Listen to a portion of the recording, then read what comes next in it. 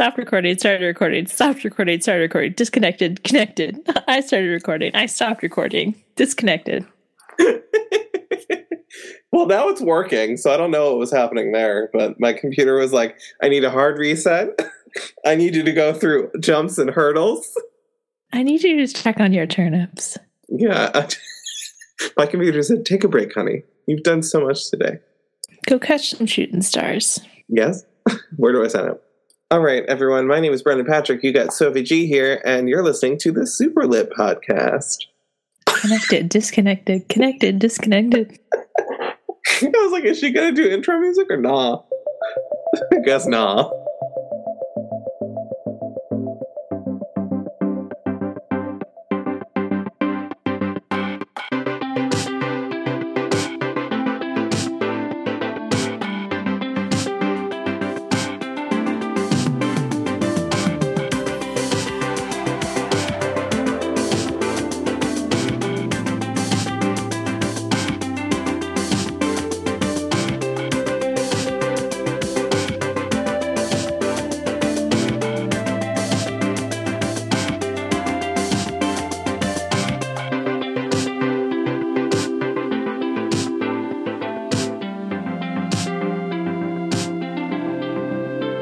I'm so bad at remembering bits that I'm supposed to commit to. I'm terrible.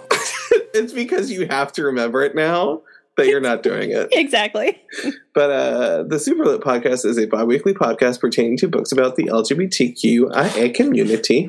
And today we are talking about All Boys Aren't Blue by George M. Johnson. Yay! Do you have the physical book, or did you do an audiobook? Is there a comic book? Which version of it? Okay, you have the real one. I can't believe this is how many books in a row that you've read. Like actual books. Physical books. I'm reading words and they're going into my head, and I haven't forgotten how to read, shockingly. It's very strange how you can read, even though you've told me multiple times you can't. I really thought I had forgotten how to read because I just have spent so many years only listening to audiobooks. Well, yeah, that makes sense. I can still read. Well, I'm proud of you. I would like to think that George is proud of you.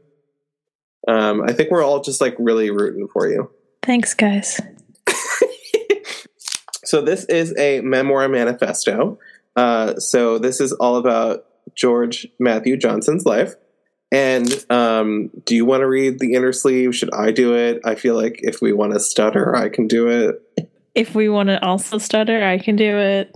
You did the one book with absolutely no issue before.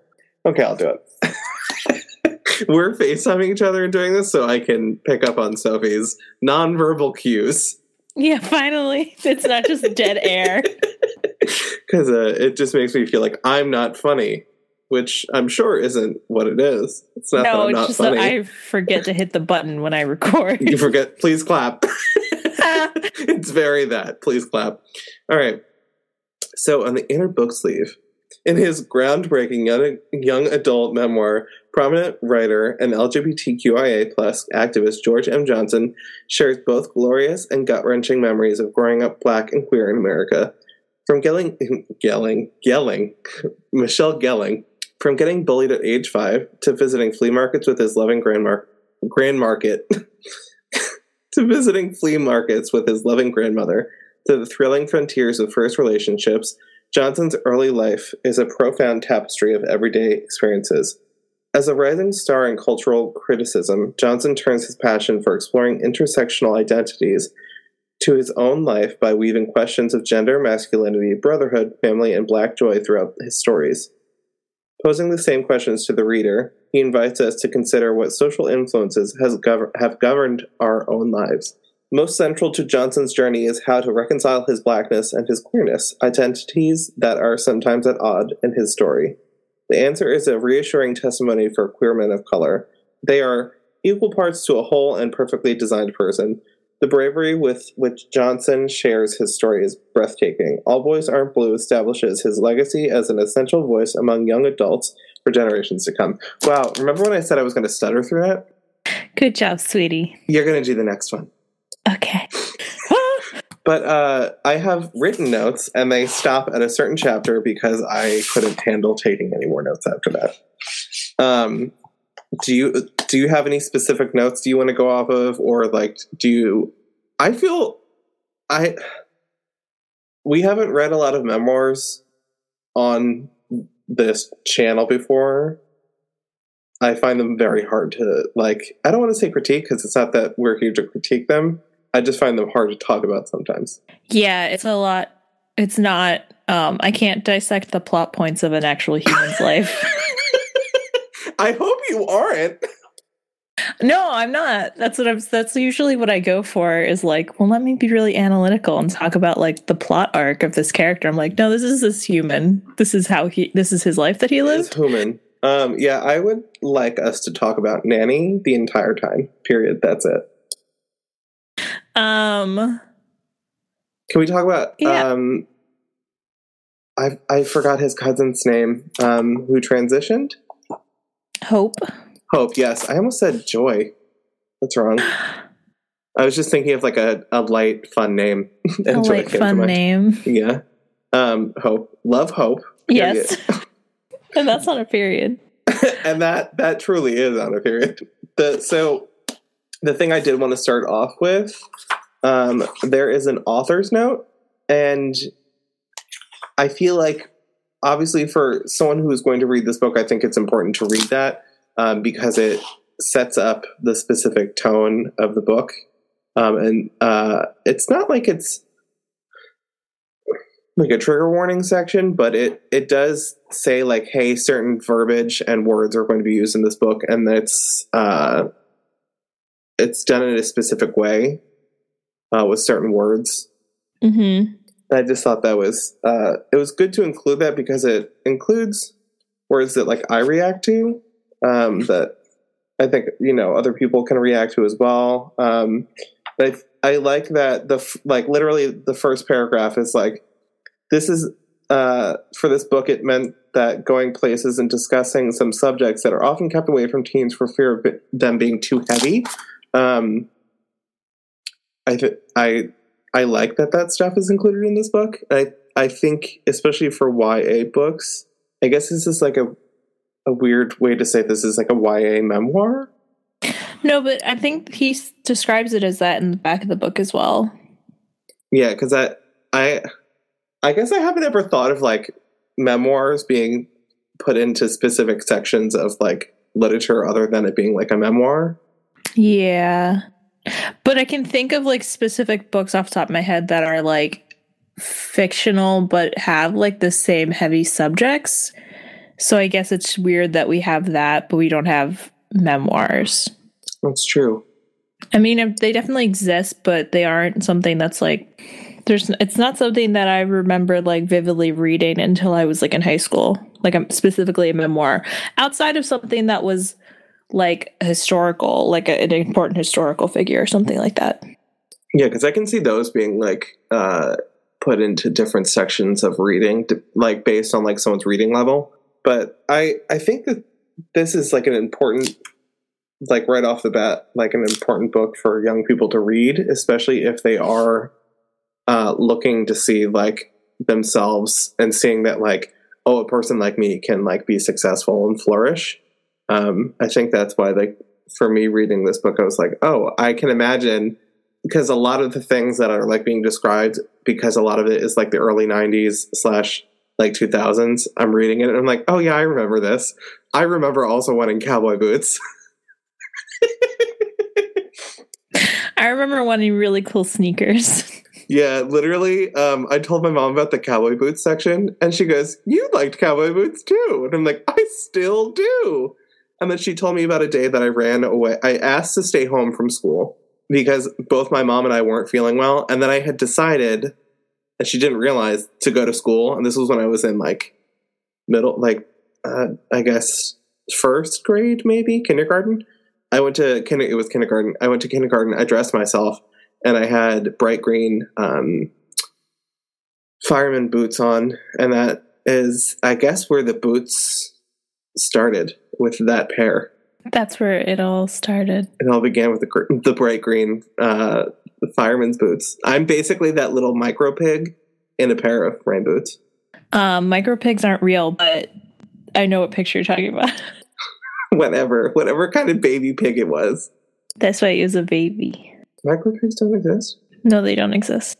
Are you sure about that? Yes, I'm absolutely sure. Micro pigs don't exist. People adopt baby pigs and then they think they're going to stay small and then they get big and they don't know what to do with them and then they abandon them. It's very important that people know that micro pigs don't exist.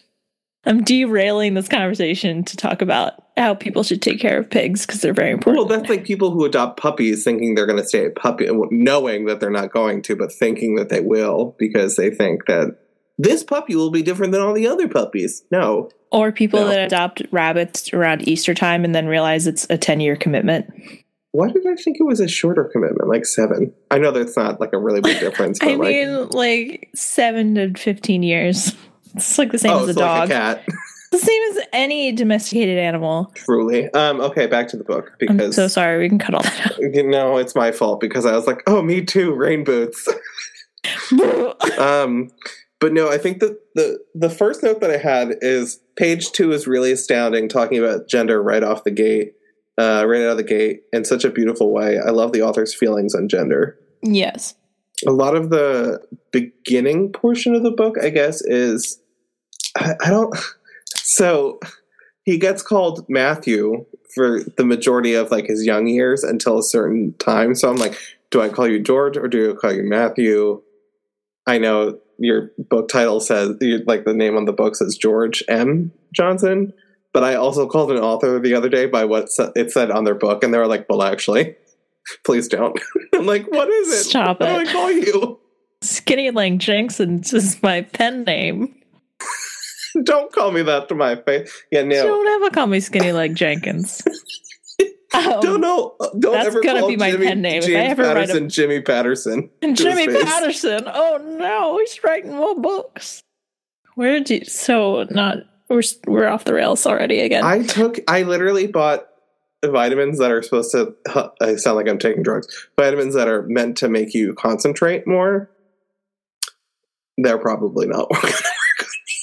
And where did you buy them from? Target. Some dude in the alley. Oh, okay. No, I don't. Not for that.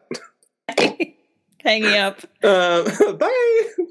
This book wound up on our TBR. I'm happy about it. Sophie is not. No, I as much as I like reading the like fun light books, I do really enjoy reading memoirs and stuff that kind of is hard to read sometimes. Okay, here's the thing. Mm-hmm.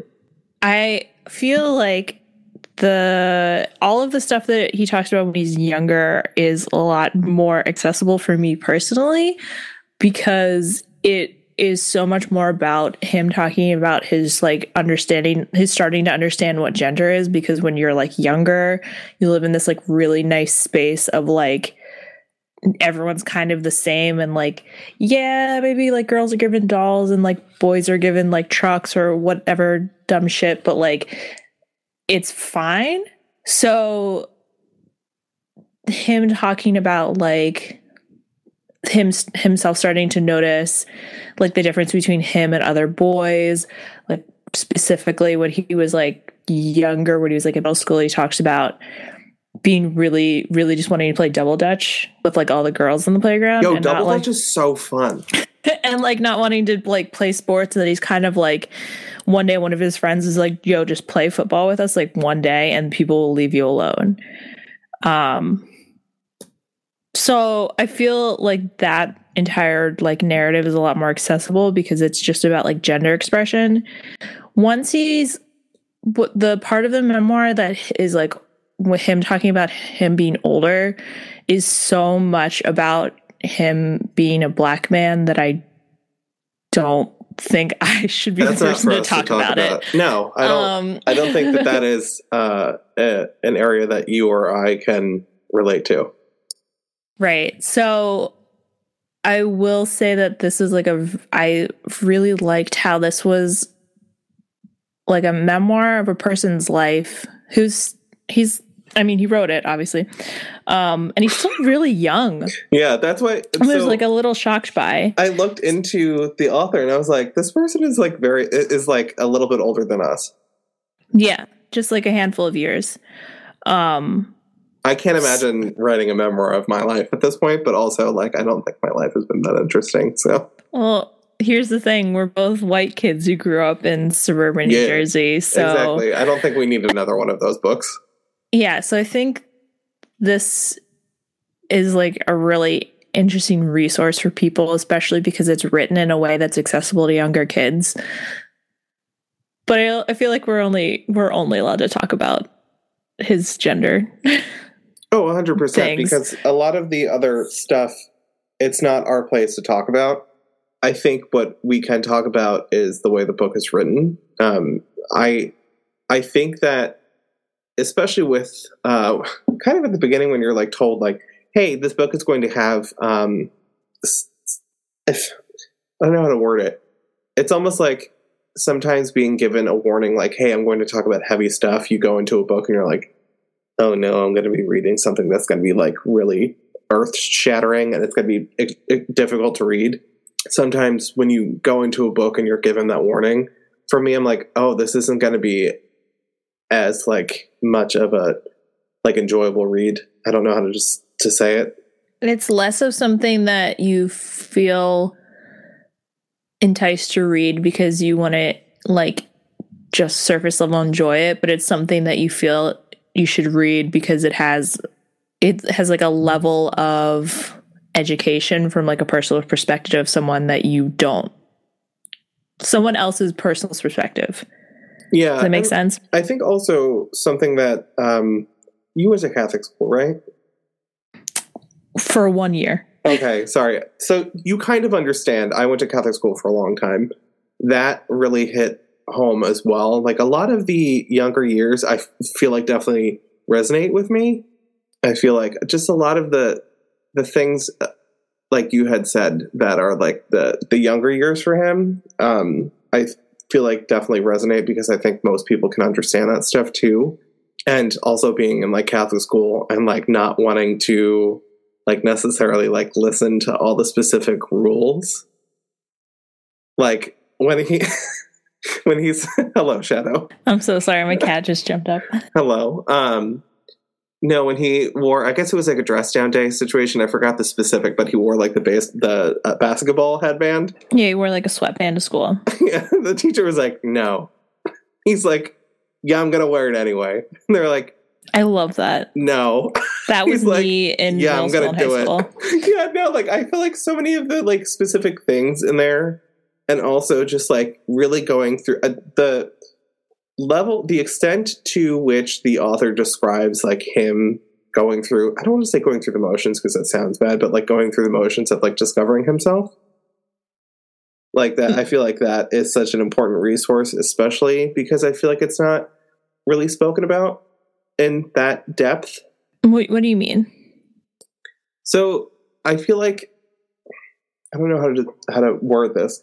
The way that he describes like the emotions of feeling like, oh, maybe I could be, you know, a woman. Maybe I'm not. Maybe it's, oh, maybe I'm just gay. Wait, no, I'm queer. Like it's like the evolution of like understanding oneself. I feel like it's not, I don't think we have that many resources on that in terms of like the books that we've read. I feel like out of the ones we've read, this might have like one of the most detailed like written experiences where like it starts off literally at a young age and then it ends with, how old was he when the book ended? Graduating college, right? I think so. It bounces back and forth a lot.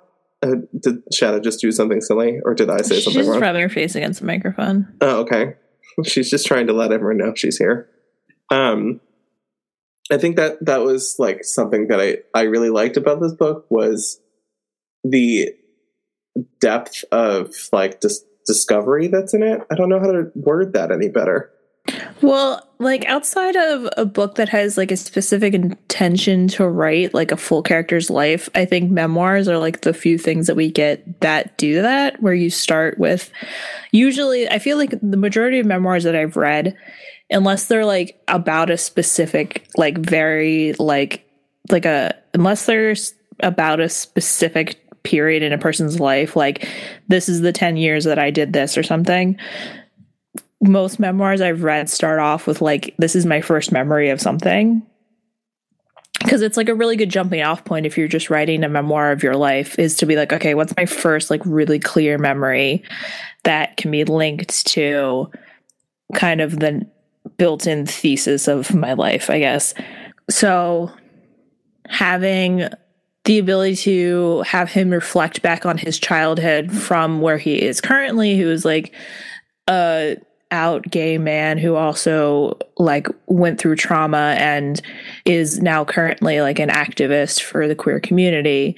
He's able to like look back at experiences he had when he was younger and like see how like his growth in those specific events like affected how he exists today. Yeah, you said that so much better than I was trying to say it. I'm trying to get it together. I'm trying to make points. No, I didn't know how to word it because I think because it has such a full experience written down that I'm like, yes, I see like beginning A to point, Z. I felt like it was fully flushed out in a way that I was like, yes, this is like fully understandable.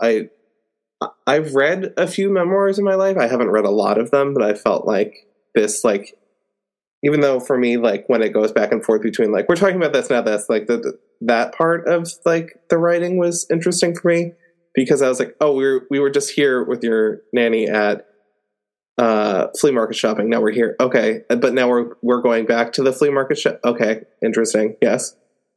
I always have, for me, because I'm just like a slow reader, sometimes like the bouncing back to make a point to be like, this is what this meant here, but in this point it meant this. Like sometimes that was just confusing for me, but that's because I'm very easily confused. That's like how a person's brain works though, is like when you are like thinking of something, you think of like a specific memory, and then like if something's happening, you'll go back to that memory because it's like comforting, or something will like trigger a thought, and you kind of just like your brain just is constantly bouncing around through your experiences. Yeah. Yes. I agree. Yes. Excellent. Truly. No, I feel like a lot of the notes that I took are really just literally up to A Lesson Before Dying. Is that what that chapter is called? Yeah. All of my notes are right up to that, and then afterwards I was like, I can't take any more notes. I like wrote down a handful of quotes, and then I wrote down some like things that like I was thinking about while I was reading that I thought we might want to talk about. Trying to have a balance between acknowledging that I'm a white person talking about a Black man's memoir, also understanding that it's important that every person of every race reads like marginalized groups like memoirs and thoughts so that we can all have better understanding of those groups, but also without sounding like I'm trying really hard to prove that I'm a white person who's reading a marginalized person's book. To be like, look, I read this book. I can't, like, cultured. I don't, where's the line where I acknowledge that I know what I'm doing without sounding like I'm trying to get people to know that I'm acknowledging it? This is terrible. No, it's difficult. And I think that's tricky. That's the thing. I think that's like the most important thing that we can say in this. So I wrote down like a handful of quotes. I feel like there's a lot of this that some of because the way that the chapters are structured, a lot of it is like, here's like an introduction that's like kind of like a basic intro of like a theory of the chapter. And then there's like the majority of the chapters are taken up by personal experience that have to do with whatever he's trying to put forward. And then there's usually like a little addendum where he like kind of re-explains the theory. And I feel like this was like somewhat, some of the things were a little bit obvious, but that's also because I'm like a 29-year-old reading it. So like if I was like 15 and reading this, I'd be like, oh shit, you're right. Which I feel like this is like, those are the points in the book where I'm like, yeah, this is a memoir, but it's a young adult memoir because like it's taking these experiences from a person and making it accessible for a younger audience. I'm that younger audience. You're the younger audience. I am. But, okay, so, like, one of the quotes I have written down is when he was younger, we, like, mentioned it briefly, when he's younger, everyone calls him Matthew, even though technically his, like, name on his birth certificate is George Matthew. And he has, like, a crisis when he's 7 because he finds out that his name is actually George and not Matthew, and he, like, doesn't know what to do with it. And his mom has, like, a really, like, beautiful conversation with him where she's like, well, what do you want to be called? I'm giving you the decision of, like, you can stay Matthew if you want, or we can start calling you George. But it has to be one of them. Yeah. I think the thing that in that situation that's funniest to me, it's 2 kids who are fighting with each other. And then the one kid's really like, your first name isn't even Matthew, it's George. And he's like, no, it's not. It's him and his cousin fighting, and they're just, like, saying, like, dumb shit to each other. And then he like, is trying to one up his cousin, and he says something like, well, you don't even get good grades, which is, like, a really, like, he, like, crosses the line with that because he's, like, one of the only kids in his, like, age group in his family that has, like, a really high GPA. Or he's, like, a little kid, but, like, he gets really good grades. He's really smart. Yeah. And so then he's like, well, your name isn't even Matthew. And it like becomes this entire drama. And I think that might have been one of my favorite chapters other than the cowboy boot chapter, which out of the chapters, like, that's not as, like, important, but at the same time, it's like, my cousins made fun of me for having cowboy boots instead of the cool sneakers that everyone else had at Disneyland. But if anyone else said anything, they would have beat someone's ass. I think that's, I love that mentality. Right? I think it's just that's, like, that South Jersey Philly coming out. I'm the only one allowed to make fun of my family. That's literally, like, yeah, you can't fucking say shit about them, but I'll make fun of them all day. No, and that's the thing. Like, I feel like that is such a universal thing where it's like, I can make fun of my little brother. If you make fun of my little brother, we might have an issue. I think I don't want to say the world building, but, like, the descriptions of how supportive his family was and still is just, like, I think one of my favorite parts of this book. Mm-hmm. I think I wrote down that there needs to be more nannies in the world. I think she was like, I can literally picture my next door neighbor's grandmother, who is such a sweet woman. And it just, like, literally, that's, like, when I was reading about her, that's who I pictured. Cute. Very. I love her. I'm going to read a quote. Okay, so the end of the chapter, he talks about his name.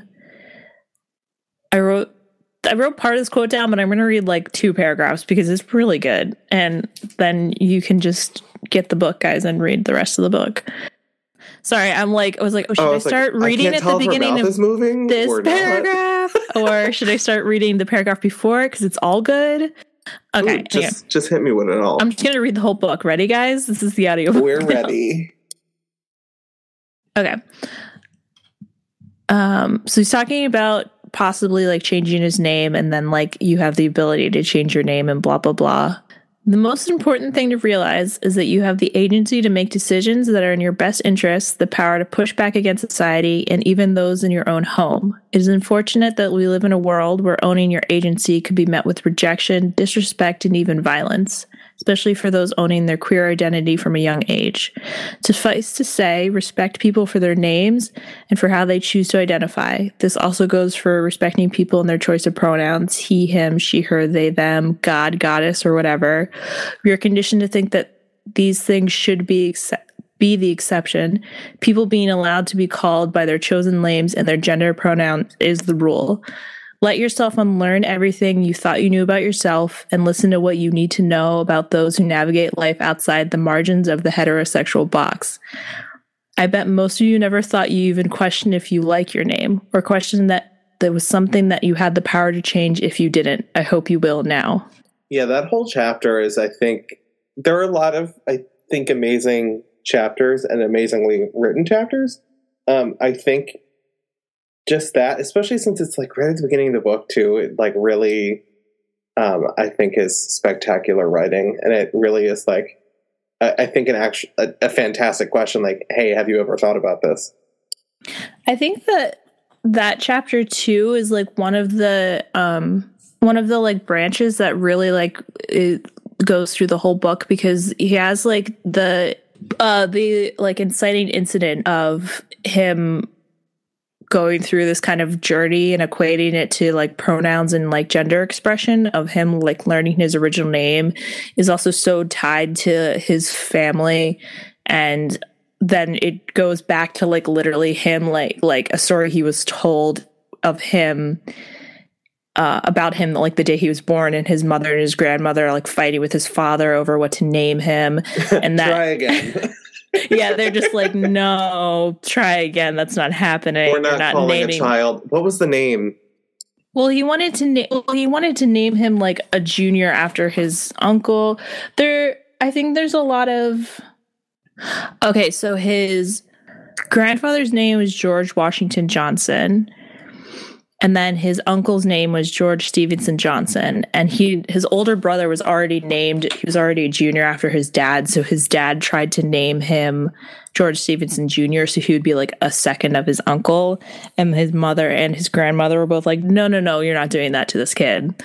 Like, there was a specific name that they were like, we're not calling a child this. Is it George? It's George. They don't want to call a little boy George. Yeah. Yes, that's what it was. I was like, oh, that's funny. Yeah, honestly, that.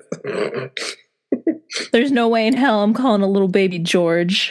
And then they pick like a name from the Bible, which, you know. Yeah. It was really amazing reading that.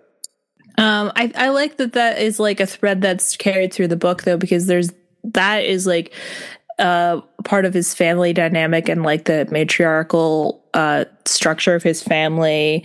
And then it also has like, I think, a lot to do with like growing up in the 90s with like in a Black family where like the majority of the matriarch of the family like grew up in like the 50s and 60s.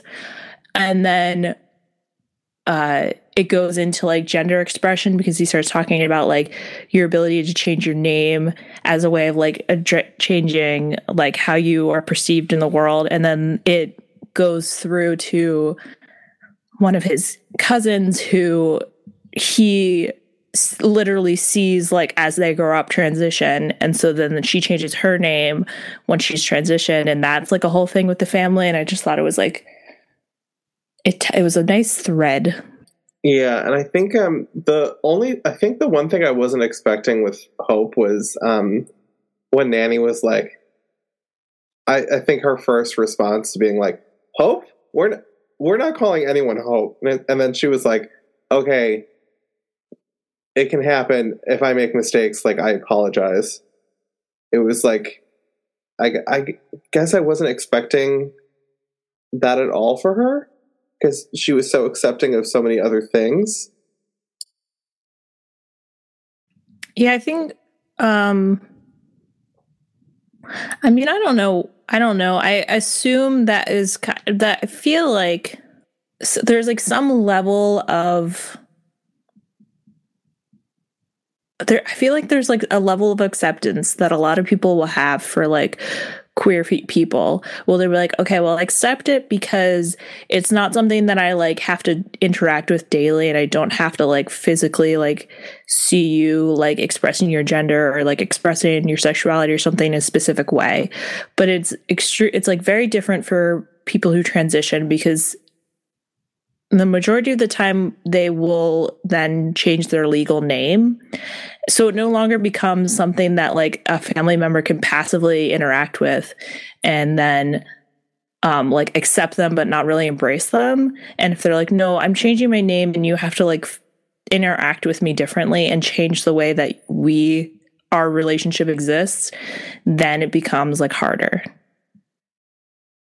Wow, you've literally taken everything I've said this episode and like, this is what you meant to say, because I'm smart and you're an idiot. I'm here to punch up your critique. Punch up your analysis. Yeah, I think because a lot of the notes that I have are sorry. I'm what do you hello? No, like every time we both start talking, we were like, I think. Hold on, and then you have to like take like gap. You have to like take like 20 seconds to organize your thoughts. Well, a lot of the notes that I have, like how I responded to the book, was a lot of the parts of like I said, I know I keep talking about the stupid cowboy boots, but the cowboy boots related to me on such a specific level. And then like Brendan is a fashion bitch. Yes. And then like sneaking to watch Real Sex or Queer as Folk. Like I wrote sneaking to watch Real Sex plus Queer as Folk is hitting home. Like really it really was, because I remember when like everyone was asleep, like watching those things on like HBO On Demand. Yeah, I think every queer kid was like, well, yeah, after everyone went to bed, or like when I had the internet to myself, this is what I did. To myself. when I could use the family computer alone. When I could use the family computer in the den, I'd watch. And then I would go on Neopets. Yeah, Neopets and Real Sex at the same time. Go on my live journal and read some blogs. No, I think, especially because, maybe because I haven't admitted that like 90s nostalgia is like such a thing to me, because I hate 90s nostalgia at the same time. Get out. I know, I'm the worst, but like I was alive during the 90s, so like I feel like a lot of the first 10 years of my life I don't want to relive. But like hearing things like, oh, I was sneaking to do this thing, I'm like, oh my god, me too. That's like a pleasant thing that I can think about. Yeah, you have like the nostalgia of a shared experience. That I don't think like these kids who like really love the 90s that were born in like 2005 really understand. No, they're just there for the fashion, the aesthetic. Yeah, and I think that's the thing that like I hate about like 90s nostalgia is the fashion aesthetic, because I didn't find 90s clothing to be that great. I live for it. You look great in it. It's not my jam. But at the same time, all I want to do is look like Kurt Cobain. So like, where am I at? You have serious 80s vibes. No, and I think that's why I'm like, ew, the 90s. Yeah, exactly. No, you're just trying to be ducky, and it's okay. We're going to let you do that. Yeah, and I think like really reading someone like an adult who's our age that was like, oh, this part of the 90s, I'm like, oh my god, yeah, I definitely remember that. I definitely do remember the feeling of like in the 90s, like how acceptable queer people were, like what point it was like, oh, you're acceptable to this degree to me, and how I think the family was like ready to like protect him and also to like take care of him and to make sure that he had people around him. Like the chapter where he's talking about how his mom's who's his godmother? Oh, I don't know. She's a lesbian relative. I remember that. And I remember I forgot her name, and I don't know why I'm forgetting it. But like the part where he's talking about her, he's like, oh, that definitely raised some eyebrows, but like maybe my mom was thinking ahead and being like, okay, guess what? My child is probably going to like turn up to be like queer or gay or any of the spectrum. Like I should make sure that there are people in their life to like watch out for him. And I just thought that like stuff like that is amazing, because like my godbrother is my oldest brother, so like it was always just like a specific family member. I think they ran out of people because there were so many of the Coleman children, but too many. I'm the best one. But I think the thing that I all I really wanted to talk about is like how I wish that every kid had his family. You know? Talk about it. I don't know. I felt like the level of like how his family like took care of him, and like it's literally the same things I spoke about before, where it's like you can make fun of, like I can make fun of my family, don't you dare say a thing about my family. Like I'll fight you. And like how he said he didn't have many friends growing up, and his nanny always like took care of him, taught him how to work. The small business loan she gave him. of That was $100 cute. for the candy. Yeah, like it's just like so much of this is just like it's I think nostalgic, but also like very sweet when it comes to his family. And like I think some of my favorite parts are him talking about his family specifically. And I guess those are like, well, I guess like duh, of course, like my favorite parts of the book are the ones that are like, oh, this is like cheery and happier. Yeah, you don't like the parts when we talked about trauma? What? Yay. No, I love it. But like, I think the thing that I can't keep saying that I like the parts of his family. Like I just can't do it. No, you need to stop saying that. I'm sorry. I just really like them. Sorry. That's it. That's the book. I did the thing. Go out and get this book, everyone. I do have one thing that I wrote down because I was like thinking about it, and you don't have to have an answer for this question because it's like, I'm going to bring it down. I'm so sorry. Okay. So there's like a good portion of the book where he talks about his cousin Hope, but then there's like a specific chapter where he talks about his experience seeing her transition. And there is like a moment where there's like direct quotes that he is like reciting from conversations that happened like with family members. So I feel like that's fine. But there's also like parts of that chapter where he uses Hope's dead name in the context of describing the transition. Yeah. And I don't know how to feel about that. I think out of the pieces of the book, and I think I read this I was reading this on maybe from Adam Sass, where it's like, if there's a character in your book that has transitioned, like how do you talk about them in specific ways? And I feel like including their dead name that I don't care to remember or think about, I feel like that was kind of not great.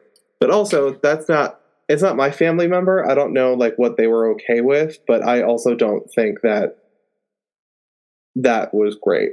Right. I think this probably has like a little bit more this is less egregious than ways I've seen it in other texts because this is like a memoir. It's not fiction, so they aren't like setting it up as a specific plot point to be like, oh, twist, this person's actually a man, JK, and that's like really gross. This is like his actual, like his memories and experiences growing up with his cousin.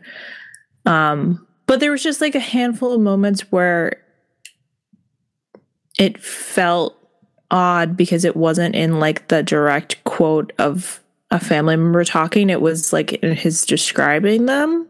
But I think you're right that like, I don't know this person. I didn't know them. So I don't know what they would be comfortable with. It made me, I wrote it down because I was thinking about it a lot while I was reading that section of the book, is like how to talk about that kind of thing. And I think it maybe would fall into the category of like, it would have to be like a personal decision by the person on like what they would prefer. And of course, in this specific, time, like this specific character, this person, they aren't with us anymore, so they can't say yes or no to specific things. So I actually don't know how to respond to any question like that, other than I felt strange about it. I don't know how else to say that. No, that's fine. Yeah, I'm not expecting you to give me like a direct answer. I just wanted to talk about it. No, that was actually a good point to bring up. I just feel like I've seen a lot of discourse lately about that specifically in like fiction, where a lot of people have been talking about it with like characters. So I thought it was like something that it was interesting to talk about because this is like a real person that existed and like their real experiences. So no, and it's not from the perspective of the person who was transitioning. It's from the perspective of someone who's watching it happen. I think this specific instance was interesting because the first portion of the chapter where this is discussed, he is like very careful in the language he's using, and he is using like non-gendered pronouns and talking about like this is who you were, not who you are, and it's very like conscious of that. And then it switches into like a direct quote, and then it's like it shifts and it's like in the actual text. I feel like there's like a point where their like dead name is used, and that's where I was kind of like, I don't know. I think that too, because we are looking at it from a 2020 perspective of like, oh, well, what is the etiquette here? Yeah. I don't think it was, and I think you would agree with this, I don't think it was done in a malicious way. No, not at all. It's definitely like different people have different sensitivities to things, and I feel like I'm like specifically at a point in my life where I'm like being like hypersensitive a lot of stuff, because I'm trying to be like really aware of like how I like the words I use to talk about things. So I'm just like really like focusing on that when I'm reading books a lot lately. So it's just something I'm like kind of analyzing. That definitely makes sense. I think especially within our friends group too, we have many non-binary, and I have I'm sure as you do, there are individuals within our friends groups that are trans. So we have had direct interactions, and, in our adult years, especially younger too, where people have spoken to us about their desired pronouns and how they wish to be spoken to. But it's different with everyone. And I think because we don't necessarily, we will never know how this person felt or wished to be called, but I completely understand what you're saying about the dead name being used, because that is, it's very specific. Yes. I'm sorry, did that make any sense? No, it did. I don't have a follow-up for it. Oh, okay, great. Wow, I was smart for once. You did it. I did it smart. That's like the last thing I wrote down, because then I was just kind of reading from that point on. I think it starts. No, like I said, I had a specific cutoff point where I was like, I can't take notes anymore, because it just got to the point where I was like, I actually don't think I can stop and take like thoughtful notes. I think it's like a combination of the further into the memoir, the older he's getting literally. So his memories are like more vivid and poignant, and also his experiences are shifting, because there's definitely a point in his life where he's old enough to like no longer be like a kid, but he's like now existing as like a Black man in the world.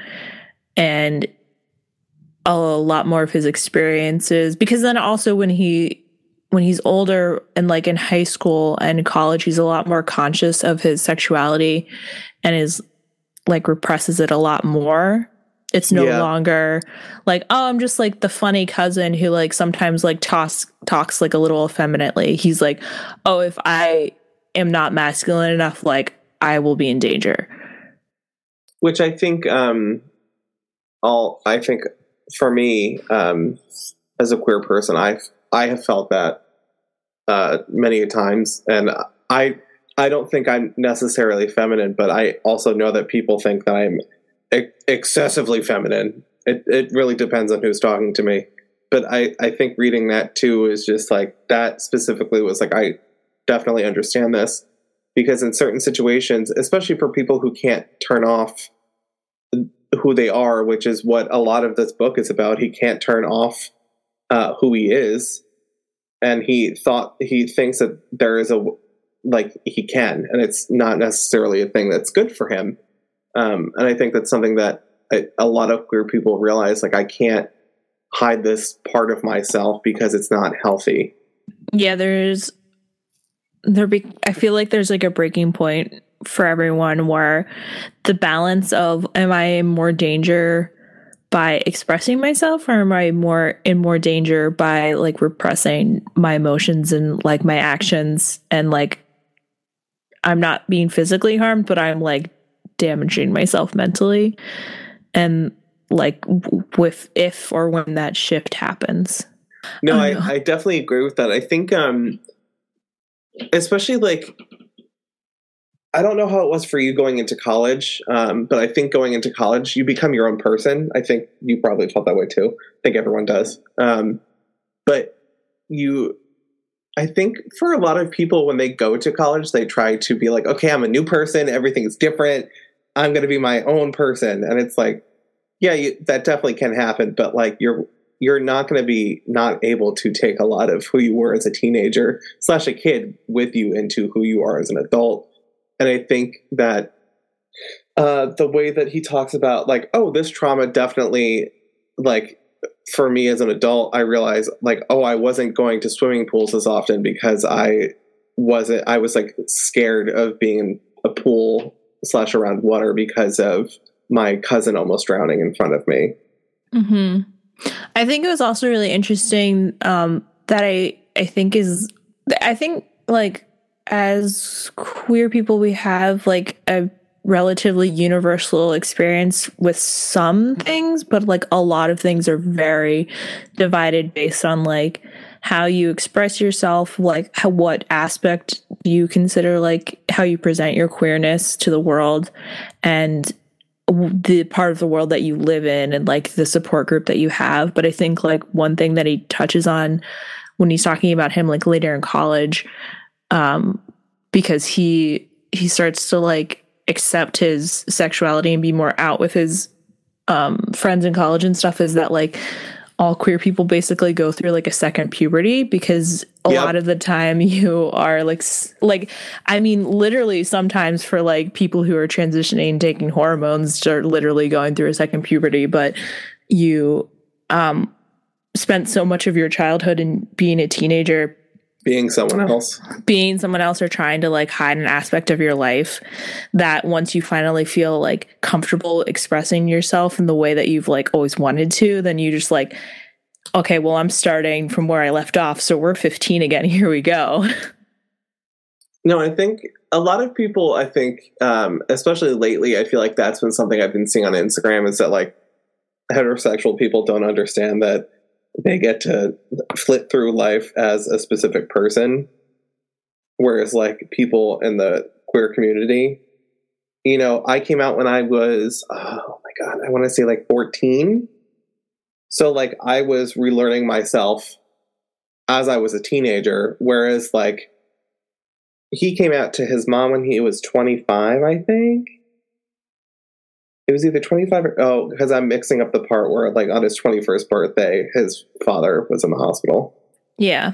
I'm mixing up those two things. But I believe he came out when he was 25. And as a like, I came out literally, I guess, like 10 years previously to that.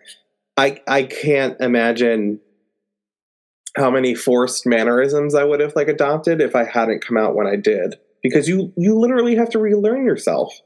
And if you're an adult, like, is it more difficult to unlearn the bad behaviors you have picked up for extended periods of time because you were doing things out of fear? Like, yeah, I think I think that applies a lot to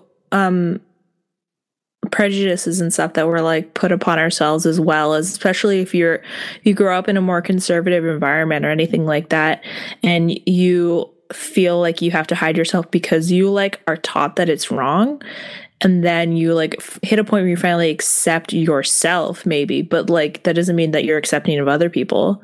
No, that's very true. I think our households are very different in terms of like, I feel like your family, I jokingly call them hippies, but no, like, they're fucking hippies. Are you kidding me? I don't want to say that and offend your parents. My dad went to fucking Woodstock. They're hippies. Oh, that he didn't go to Woodstock. He tried to go to Woodstock and he got stuck in traffic. Excuse me? That's a true story. Oh my God, I love that. No, like, like I said, I went to Catholic school. My entire family went to Catholic school. My mom has taught me specifically what kind of like china is supposed to be used when, like, my mom is a very conservative woman. No, I mean, I love your mom. Your dad's cool too. I just like haven't hung out with him as much. But I think as like open and accepting your family is, like, yeah, you all went to Catholic school, you're relatively conservative, and like a lot of your family members have been in the military, and like, right? Like that is kind of the environment. That's the exact environment I grew up in terms of like the way that my interaction with masculinity is directly at odds with my father's idea of masculinity, but he's never been mean about it to me as an adult. I don't think he really was as a child either. But I think also Frankie is exploring like what it is for him, like what it means to be a man to him. And he likes wearing, fake beret clips with flowers in them to keep his hair out of his eyes. Yes. And it sets my dad off. But he knows this is an adult person sitting in front of him. He can no longer say to him, like, well, in this house, like, no, I think my parents have come in a very vast way from where they were. But I don't think, I call them conservative, and I think they are. They're not as conservative as, like, families that I have met. I think they're conservative by, like, 90s standards, but, like, we have such a dichotomy between, like, conservative and liberal values now that it's, like, can't compare to, like, what is currently happening. Yeah, no, I think you're right. I think, like, my family's not a person, or like my parents aren't the kind of people that are like, oh, you can be gay, but you can't date outside your race. Like, that has never been a thing that, like, my parents have ever expressed to me. And I can't imagine that. And I know people's families that are like that. Like, I know there are certain friends groups that, like, they have dated people that they could not bring home because of how conservative their parents are. Yeah, I think also... Which is just them being racist. Yeah. I think also, like, parents learn a lot from their kids because, like, as much as like, I feel like I'm learning from younger generations because, like, we've learned from... It's like each wave of a generation not only, like, starts off where the other generation has left off. They have, like, their building blocks, they start higher and then they continue to grow. So, like, as far as, like, acceptance for, like, gender identity and sexuality and, like, all these different facets of, like, people that exist, we are growing so much. So I feel like parents see, like, the world grow through their kid, and they will experience the society a second time through their kids, because they're not just like, oh, this is how I grew up and this is what I learned when I was a kid. You're not, like, watching your kid go to school and watching them experience things and learn things that way. Yeah, definitely. And I think the one thing that was so amazing for, like, me to just witness is my brother's partner is non-binary, and my mom is always making sure that she is using Craig's pronouns correctly. And it's not something that I thought would be a safe conversation to ever have with my family. And I don't mean that in a bad way. But, like, seeing that is just like, oh my God, I wish there were people in the world that could have parents that are trying to be as accepting as possible. Wouldn't that be nice if everyone was just accepting? Like, no, and it's fucking, yeah. Well, no, but it's definitely, I feel like, it's not one of those things that's like, oh, this is new. It's always existed, but we have different language for it now. It's like it's wider in the scope of, like, culture. So it's like, it feels like it's new to a lot of people who haven't spent, like, a significant amount of time in, like, the subculture. No, you're definitely right. I think, I don't know how we got this far away from the book, but also at the same time, like, it's still related to the book, so I don't know how to add to that. It's all related. What? It's all related. It is literally all related. It's all the same string. What? Is Joy just getting home?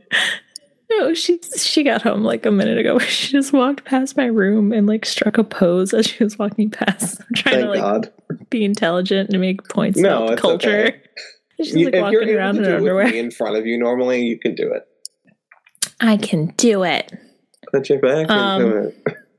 No, but I think there is an interesting thing that's happening with, like, specifically, like, non-binary stuff, where people who are possibly have been accepting of, like, queer culture are not like, oh, there's a new thing I gotta know about. Like, it's just, oh my God, when weird... I hear people our age be like, oh, well, that's just, and I'm like, don't finish that statement.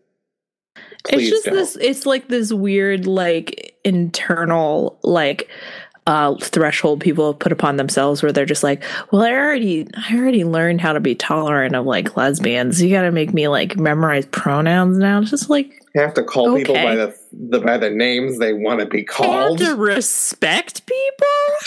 Oh God, I'm just gonna go home. Yeah, no, I don't understand the difficulty.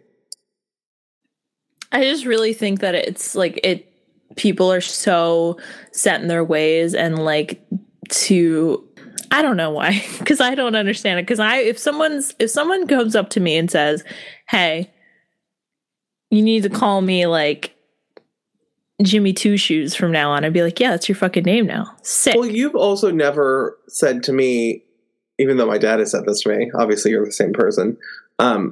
Like Projecting. why I don't use my actual last name for things. You've never questioned me using Patrick as my last name. Stage name. Yeah, truly.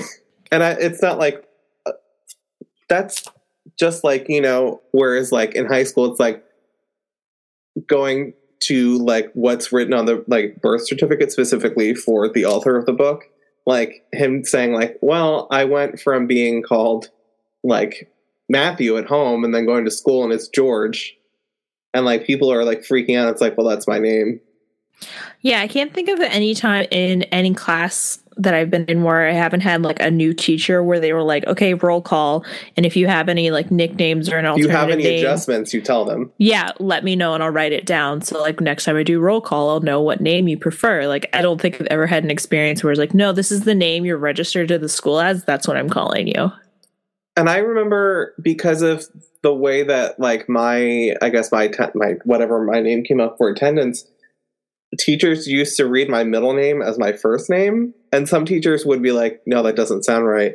And call me by my actual name, which is Brendan Patrick. And then my last name. But like I had teachers that would be like, Patrick Brendan. I'm like, yes, that's me. Patrick. Gross. I don't like it. I'm going to call you Pat. Ugh. That's my uncle's name. Ooh. I think we're like going off the rails. We truly went off the rails. The one thing that I know, I try to talk about this every episode, the album artwork, if you will, the artwork of the book. The album artwork. The album artwork. The album artwork for Chromatica is amazing. The album artwork for All Boys Aren't Blue. Really beautiful. I also want Birds of Paradise in my hair. I'm a sucker for an artistic art cover. An artistic art cover. I'm a sucker for any book cover that is extremely like visual, and this I can like feel the texture of the paint in the portrait, and it's just like very satisfying. Yeah, literally, this book is so beautiful, and it's just like the color of it. If I hadn't had it on my list of books to read, I would probably have picked it based on just the book itself. Jacket illustration by Charlie Palmer. Also, the one thing that I did want to talk about too, I think my favorite thing in memoirs or just in books in general is when they include photos. I know that sounds like I'm a 2-year-old liking pictures in books. I like in memoirs specifically, especially if they this did a really good job of like the chapters where he's talking about when he's younger. The pictures are of him and his cousins younger, and then he's like a little older. There's like a picture of him and his fraternity in college when he's talking about that. It gives you a really good like frame of reference for like the transition of the timeline. No, and I think that is something that's very thoughtful to a book because I think it adds immense character to it too, and I think it sets it apart from different memoirs in general. I just really love seeing stuff like that in books. I think it, for me, makes it so enjoyable to read because I'm like, oh, I see that like on this page there's something different, and like I just turned to the fraternity page now. The Gamma chapter of Alpha Phi. Is it Phi or Pi? PHI. That's Phi. Okay, so I was reading it right. I went to art school. We didn't have those things. Yeah, we didn't have fraternities or sororities at my school either. What was the name of your school originally before the name was changed? Beaver College. Yeah, okay. We had to change it because it kept Because directing of people like me? No, because it kept directing people to porn sites. Wait, really? I don't know. That was a rumor, but I believe it. Honestly, I just literally seeing these photos and then like seeing the author at the end of the book, like they're, you know, the author photo. I think that this book is really put together in a really amazing way. I like the format. I know that's weird to like comment on, but if it's in a book, I would like to talk about it. And I think I always like when books have like, if it's say like a fantasy book, there's like a map of the world. Oh, I saw. This is a tangent, so whatever. But there was a Reductress article the other day that was like, "Oh boy, opening of book has family tree in it." Yeah, I mean, I guess I'm the person that's like, put a family tree in there. Yeah, no, I like the setup of this. It's like breaks the sections of the book into specific parts of his life through pictures. And you know, I love photographs. It's just who I am. I like to look at the pictures. I felt like I sounded like a 2-year-old when I was like, "Oh, pictures in a book." You did, but that's okay. I just like photographs. Just look at this photograph. Look at this graph. Anyway, I think we need to be done now because we're talking about vines. I'm so because sleepy. It's 10:55. It's 10:55, and I have to go catch some shooting stars. I have to come over and do that. All right, so you're gonna come over to my island. We're gonna catch shooting stars. Yes. And the summary of the episode is, I like this book. I think it gave me a lot to think about, and it gave me a lot to process. And I think I really like that it's geared towards a younger audience, because I think it would be really something that would be important to read, especially for like younger queer kids and younger like queer Black kids. Yeah, I think this book is a great resource as well, especially because of the things you just said. I think it was enjoyable to read. Obviously, there are parts that are hard to process, but it really, I think, was a great memoir to read. I want to know if there's a follow-up. You want to read about the last 8 years of his life? I wouldn't mind that. Maybe he's working on it. He just seems like a really interesting person. So I would be interested in reading their other work, especially since it sounds like there is queer representation in it. I'm always here for the queers. Truly. But I definitely think people should go out and buy this book. It was I don't want to say a difficult read, but it made me think. Yeah, so go and read the fun Space Gaze, where they just go through a romp through space, or one of the other like cute romance books. And then when you want to have a little bit of a think, the ones that we've read. Yeah. When you have a little bit of a think, read this memoir. It's always good. As much as I love fiction, it's definitely my preferred genre is like fiction, sci-fi. But sometimes it's good to read something that's like grounded in reality. Yeah, and I think also I think it keeps you aware of just things in general, people's different perspectives. And it was just in general a really good read. An excellent representation of South Jersey. Yes. All right. Listen, I was very excited when you started talking about Plainfield. New Jersey, it's so weird because I feel like we never get books written about people from New Jersey, just in general. And to see it, like the amount of representation in this book is really, chef's kiss. I really identified with him. But I guess, do you have anything else you want to add? No, I oh, okay, one more thing. Is it that you can't swim in cowboy boots is an amazing title? No, but that's correct. Continue. No, I have a final thought that I'll leave with you, and I also wrote it down because it made me smile.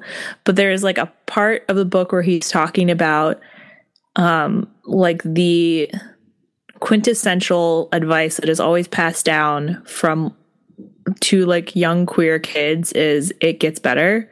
And he goes, no. Oh my God, yes. Make it better. Yeah. And it really made me happy. Because it's like, oh yeah, we tell these young queer kids like, oh, don't worry, it gets better. Okay, how? Like literally, and it literally made me go, oh my God, you're so right. I get so frustrated when people are complaining about stuff or when things are going wrong and it's just like stagnant and frozen and you can't do anything. And I'm the person that's like, here's the game plan, guys, let's go. So I leave you with that. Make it better. Make it better. Don't just say it's going to be better. Just make it better. Yeah. So the book that we were just talking about is called All Boys Aren't Blue. It's a memoir manifesto by George M. Johnson. And it was a superb read, and you need to go out and get it. And you've been listening to the Super Lit Podcast, and my name is Brendan Patrick, and we got Sophie G here.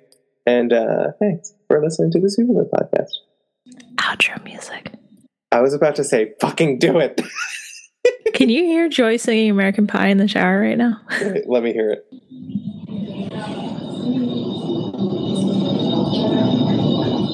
Sounds like I have a lot of wind. It's probably the shower sound, but she's singing American Pie in the shower right now. Anyway. I'm so happy for her.